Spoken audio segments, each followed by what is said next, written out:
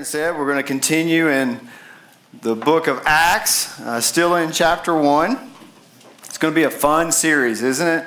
It's a great book, one of the great books of the Bible. So much to learn.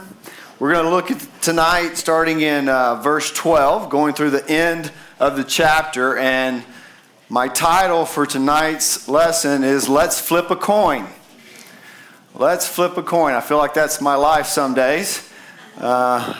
I've spent most of my adult career building businesses. I love building businesses. I've built all kinds. I've built law businesses and finance businesses and manufacturing businesses. And right now I'm building a healthcare business. And, I always love the beginning part of starting a business. I don't know what it is about it, but I just enjoy that time when you're doing everything from planning out the finances to buying office supplies and getting garbage cans. There's just something about it that's exciting and new and different. And, in the beginning, you haven't had a time to make a whole bunch of mistakes, so everything kind of seems like it's going great. I just love that period of time. But also with starting businesses comes a great deal sometimes of fear. Any kind of change in life, nobody really, it doesn't seem like embraces change the way maybe you think you should. No matter what you're leaving, sometimes it may be really good, sometimes it may be bad, but generally it's always comfortable, or at least it can be. So we tend to have a tough time moving from kind of one place to another, and starting businesses are always about that. It's a time of transition, right? And transition can be hard. We talked about last week that here in this first part of Acts, and really the entire book of Acts, is about transition. One of the great transitions of all time, right? A transition from when Jesus was walking on the earth and his earthly ministry, and the transition of that to the disciples, and from the disciples down through the ages to us today. It's been transitioned over to us. But in the beginning of this transition,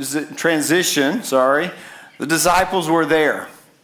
And I'm sure that they had some of these same emotions. Some excitement about what was coming, what they were going to be involved in. Let's think about it. If you're a Christian, this was one of the great businesses of all time, right? They were the first of all the church planters. This was the business of Christ, and it was a business that would go on, obviously, to change the world. So I'm sure there was a great deal of excitement going on. But I also can imagine that there was probably a great deal of fear as well. If you think about it, when we spoke last week, we talked about the ascension. So you take it back into that time and into their mindset. They've been walking with their leader for these 3 years, Christ, and yet now all of a sudden he's gone. He's left them with great words. He's left them with his wisdom. He's told them, if you go back and study the book of Matthew and other Gospels, he's told them things like, we're going to build my church. It's on this rock, we're going to build my church. Told them to go out and make disciples, right, out of all nations. So they know what's in front of them, but I'm sure they're at this point in time, now that Jesus is gone, they're thinking, okay, what now? How do we do this? How do we make this work? How do we survive? And anybody that's ever went through a change and a transition has probably had thoughts like this. A new job, maybe.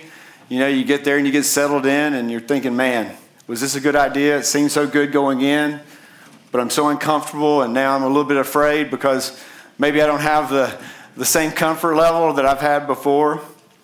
I remember my first business that I started was a law firm, and I was a young lawyer. I'd been out of school for a couple of years, and I had two really kind of big clients. One was a refinery, and the other one was a finance company. And I went out on my own, and I had a couple of people come with me. Spencer was just born, barely born. And matter of fact, he wasn't born whenever I first started this. And I go out, and I'm thinking, man, everything's going to be great. And that finance company was about 90% of the business. And I had all these people that had joined me.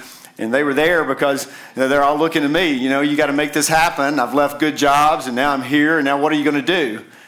And I'll never forget this one day when I get a phone call, and it is the CEO of that finance company telling me that unexpectedly they're about to file for bankruptcy. Now, some law firms, that would be a really good call because bankruptcy is expensive, so you can make a lot of money off of a bankruptcy. The only problem in my firm is we didn't have a bankruptcy practice. So all of a sudden, in just a blink of an eye, a client that I was depending on for 90% of our business was gone.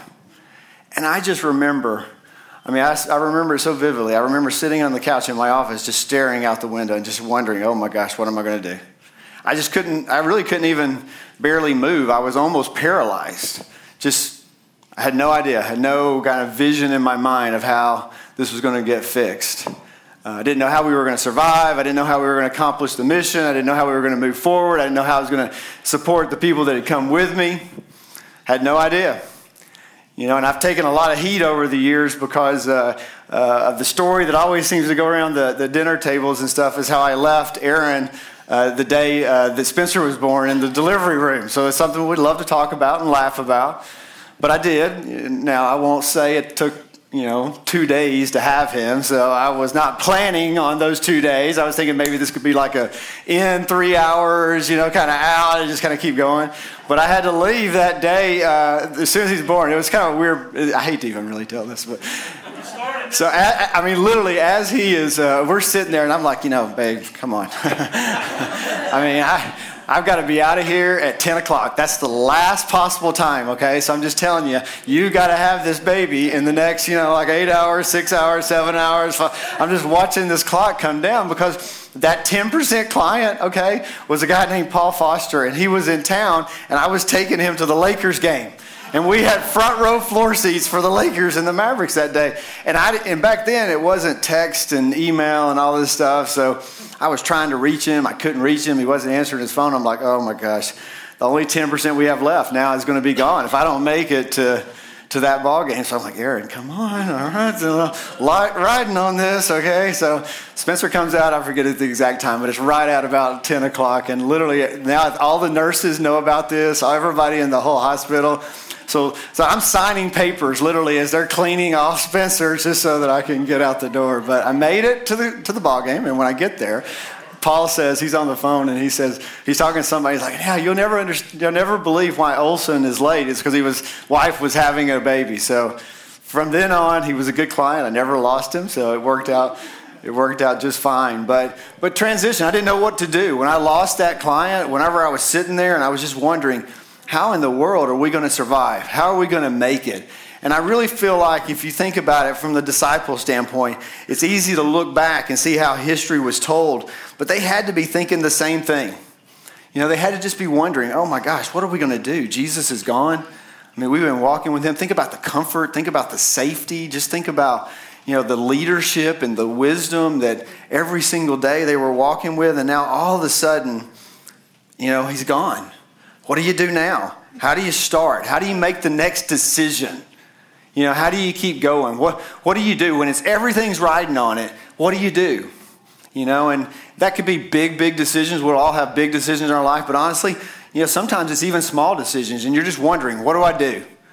What's the decision-making process? How do I figure out what God wants me to do, and then what do I do? Sometimes we get paralyzed, right, by just fear. We don't want to do anything. Sometimes we're just like, nope, I'm just going to stay right here because I'm too afraid of what's going over there, and I don't even know how really to think about that. I don't know the thought process for how to do that. And I think probably that's what the disciples were dealing with if they were really honest. They're probably looking around at each other just thinking, man, who's going to take charge? What are we going to do? And I think we can see and give us some good guidance for life and decision making as we look at these last few verses of chapter 1. So let's start. I'm going to read and talk about it a little bit as we go. I'm going to get a drink of water to start. So verse 12, it says, Then they returned to Jerusalem from the mount called Olivet, which is near Jerusalem, a Sabbath day's journey away. And when they had entered, they went up to the upper room where they were staying. Peter and John and James and Andrew and Philip and Thomas, Bartholomew and Matthew, James, the son of Alphaeus, and Simon the Zealot, Judas the son of James. All these, with one accord, were devoting themselves to prayer, together with the women and Mary, the mother of Jesus, and his brothers. So what's the first thing that they do after Jesus leaves? The first thing is they listen to him, right? If you go back and looked at the first part of this, what did he tell them to do? He said, go, stay in Jerusalem, and wait there, right? Wait there because the Holy Spirit is about to come. So, they listened to Jesus. They went over to Jerusalem, went to someplace familiar to them, probably someone's home. It was the upper room where they had the Last Supper. And, it's interesting to me, a couple of things that come out of this. It says that they were there in one accord.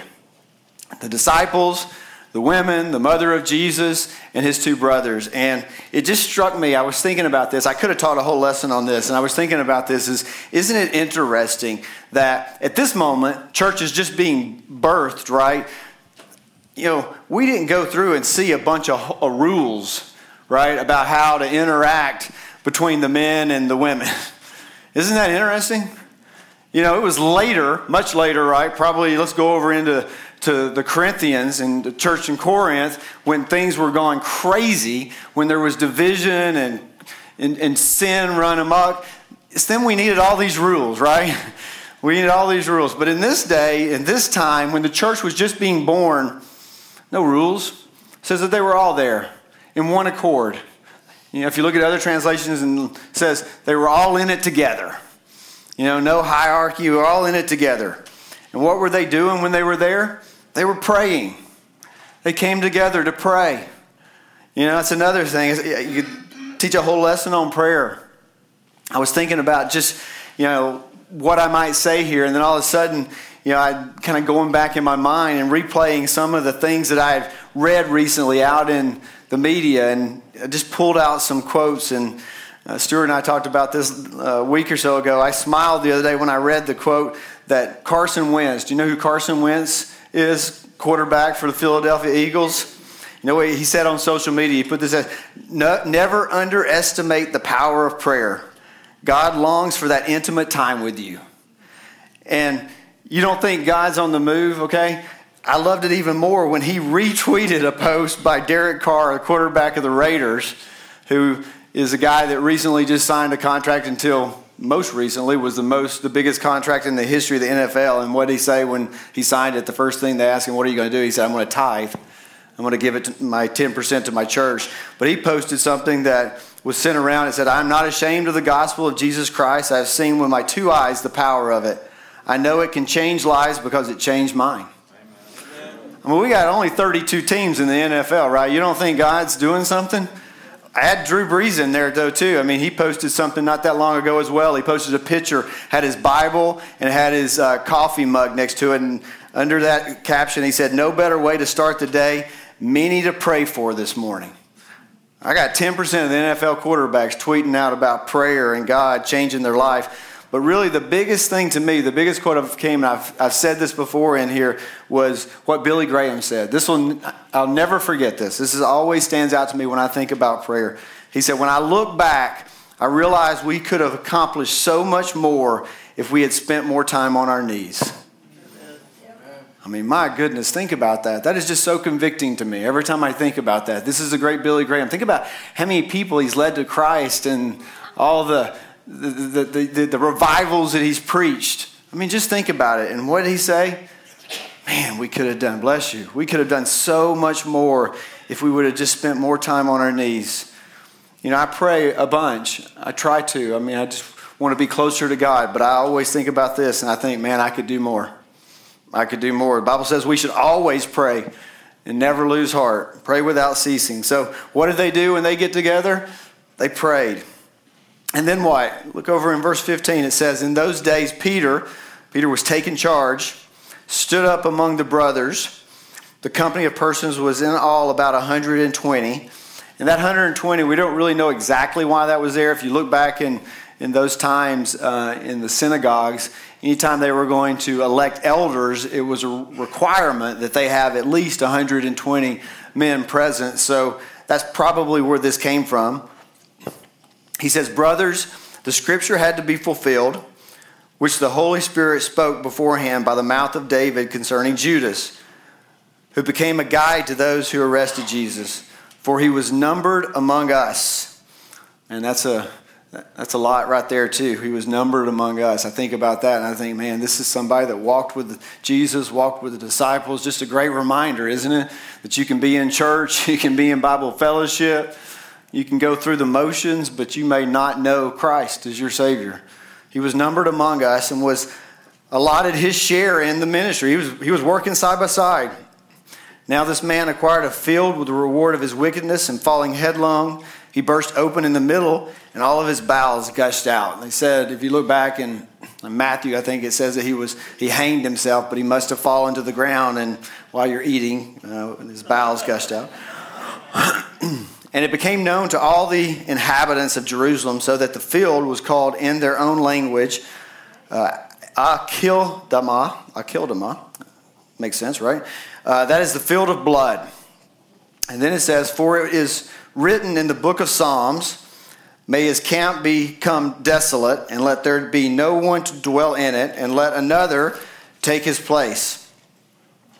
So one of the men who have accompanied us during all of the time that the Lord Jesus went in and out among us, beginning from the baptism of John until the day when he was taken up from us, one of these men must become with us a witness to his resurrection.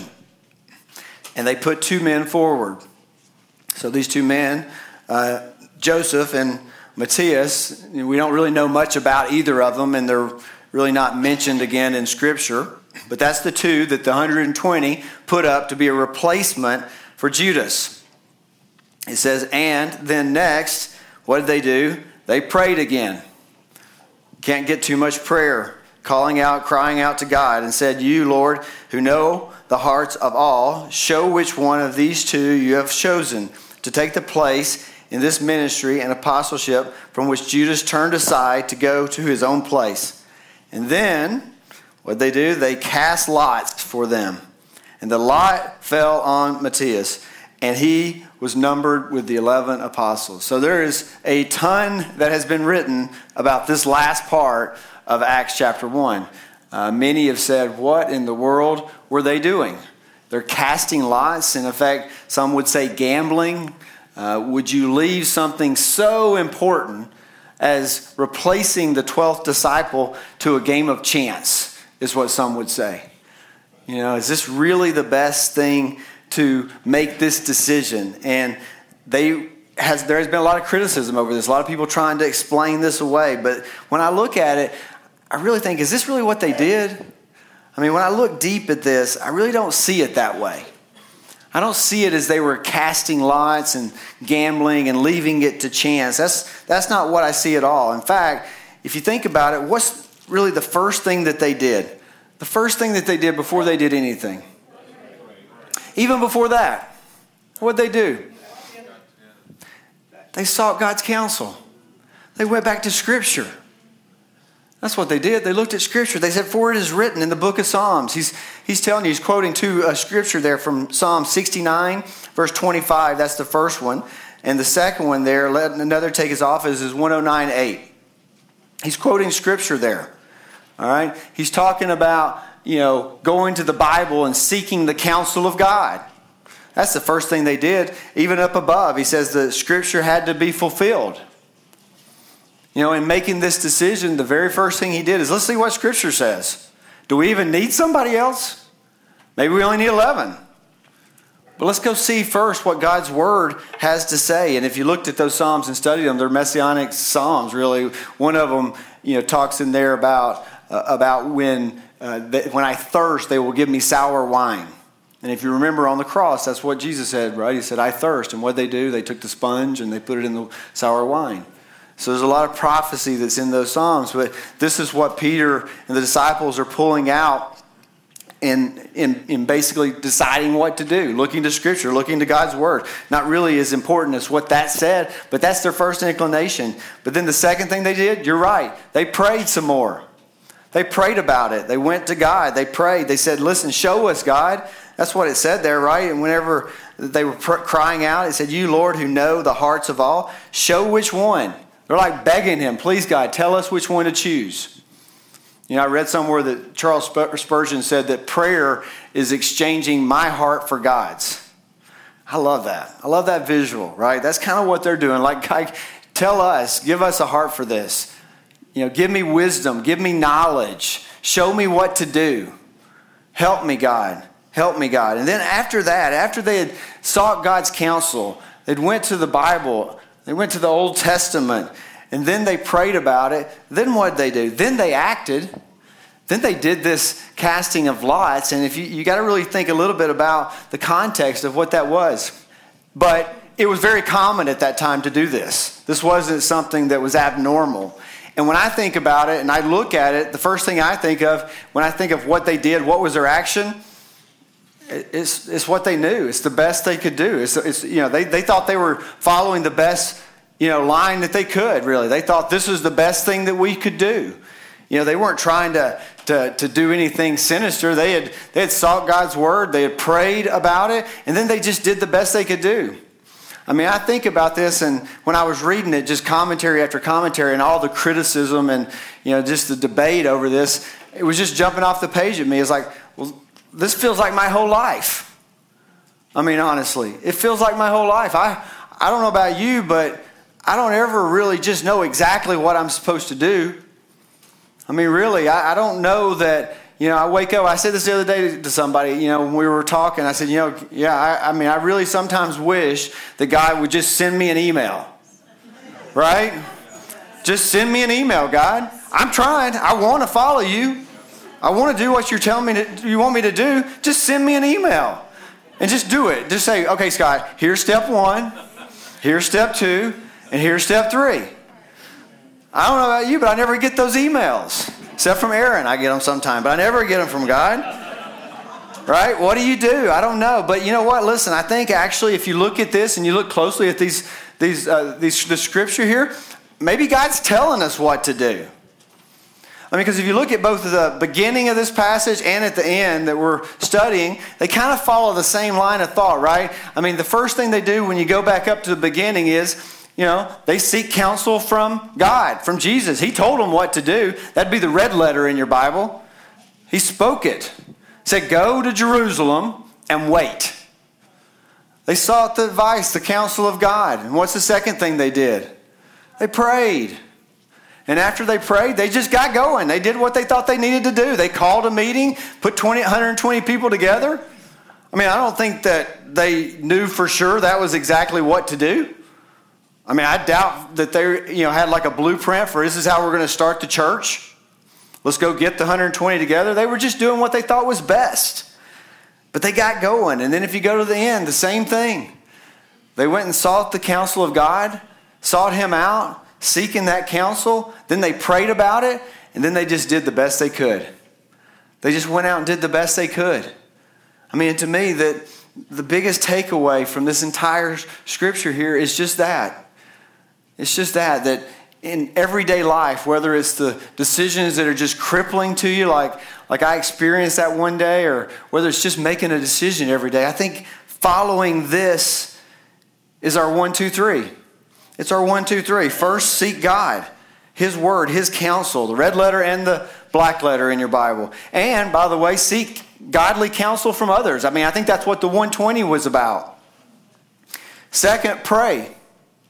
Second is pray. And if you don't know what to pray, we've talked about this before. We talked about it last week. We'll probably talk about it a little bit next week. Ask the Holy Spirit. The Bible says he's there to intercede on your behalf. The power they were waiting on dwells inside of you. So seek God. Ask him what to do. And then third, go. Act. Get on with the mission, whatever that is. Don't be paralyzed by the fear or what's next. Seek counsel from God. Pray about it. And then go. Go do. Take action. You know, and trust God. That last part, trust God. Because, you're never going to really know what's going to happen, are you? You can control it all you want, but you're never going to be able to really know what's going to happen. You got to trust God. Because you know what the great thing about God is? He takes not only our mistakes, right? Romans 8:28, he can take our mistakes and make them good. And he can take the evil also of this world and make it good, right? What did Joseph say? What you intended for evil, God used for good. So whatever it is, whatever that action is, seek God, pray about it, and go do. John 14:13 says that whatever you ask in the name of Christ, you will be given so that it might glorify God through the Son. So don't worry about all that, even when it doesn't even appear like it's working out right. I mean, I saw a lot of discussion and articles and social media about the hurricanes. Oh, is God mad at us? I mean, you listen, I don't know about any of that, but I know this, God's in control. And I know that in the midst of just great suffering in Houston and great suffering in Florida, you could also just see God all over it, right? You can see God all over it. The love of God, serving others, helping others. It was a beautiful sight. I sometimes look at situations like that and think, man, I hate that it takes this, but isn't it so beautiful to see the body of Christ coming together in those situations? I mean, it just, again, how do we keep it going? What do we do? I was thinking, and as I was thinking about this and just leaving it to God, I was also reading some stuff on this past Monday, which was obviously the anniversary of 9/11. I just can't believe it's been now 16 years since 9/11, and since that day, I don't know. I'm sure those that were alive can remember where they were at that day. I know I do.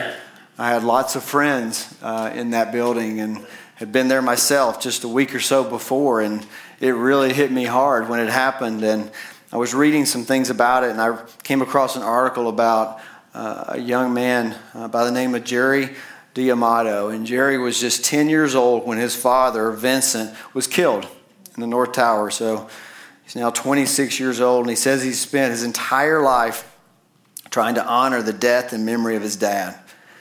And he's done this many ways. One of the things he did recently is he went and he volunteered to help the families that were part of the tragedy in Sandy Hook Elementary School, trying to help them deal with what he had dealt with. And last year, on the 15th anniversary, he had been invited to participate in the reading of the names that they do down at the site.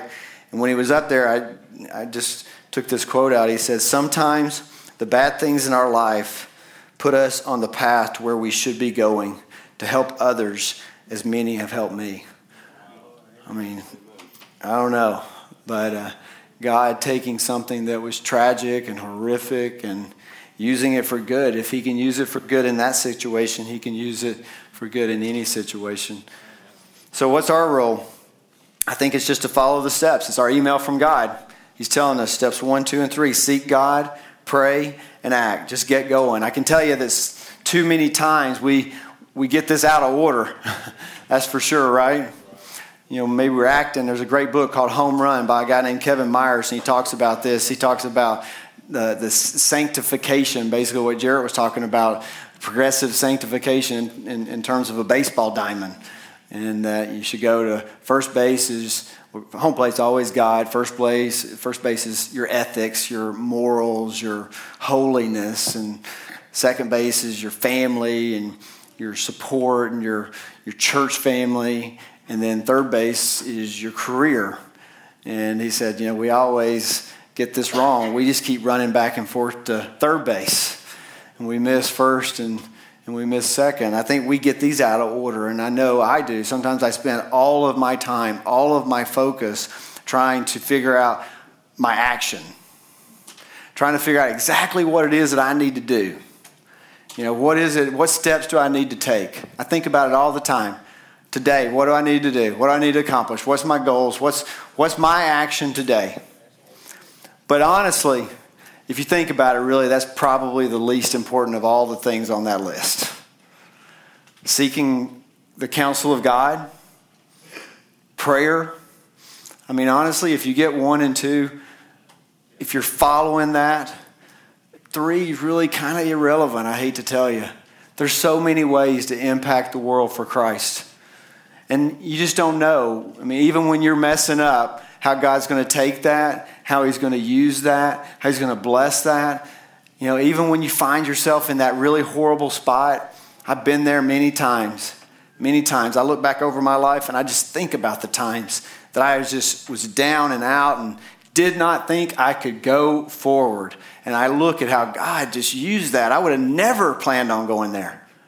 I'd have never, if I'd have had my way and I could have stepped back and said, this is the next path, this is where I'm going, I would have never went there. But God just used it and changed me and changed others. I wouldn't go back and change it for nothing. So seek God and pray. All that other, we can't control it. We don't have to be perfect. We don't even have to be close to perfect, right? And if we're trying to be perfect, we're going to fail and we're going to fail and we're going to fail. George Patton, the general, said, if a man does his best, what else is there? And I thought about that a lot, and I don't know if I totally agree with that, but I can tell you this. I know this. If you seek the counsel of God, get into his word, and you pray about it, and then you go out and do your best, I guarantee you this. That's all God expects. Let him take care of the rest. And then maybe there's nothing else. Then I would agree. So seek God's counsel. It's our 1, 2, 3s. It's our email. So remember that this week. It's your email from God. Seek his counsel. Get in his word. Pray about it. And then just go. Let God take care of the rest. That's what he's there for, to help us, to guide us. That's why the Holy Spirit lives inside of you. We could conquer the world if we'll follow those 3 steps. Amen? Amen. All right, let me pray for us. Lord, thank you for this day. God, thank you for the Holy Spirit that dwells inside of us. Lord, thank you that when we don't know what to do, you do. So God, I pray that in, Lord, the priorities of our life, I know, Lord, there's so much to do and so much busyness and, Lord, so much outside of our control. And sometimes it just feels like we just have no idea which way to go. No idea what to do next. No idea what the future's going to look like. No idea how I'm going to make it tomorrow or a week, much less a year from now. But God, let's just put that in your hands.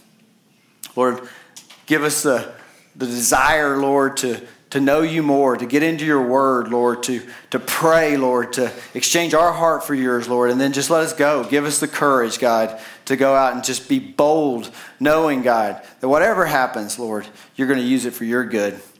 In Jesus' name, amen.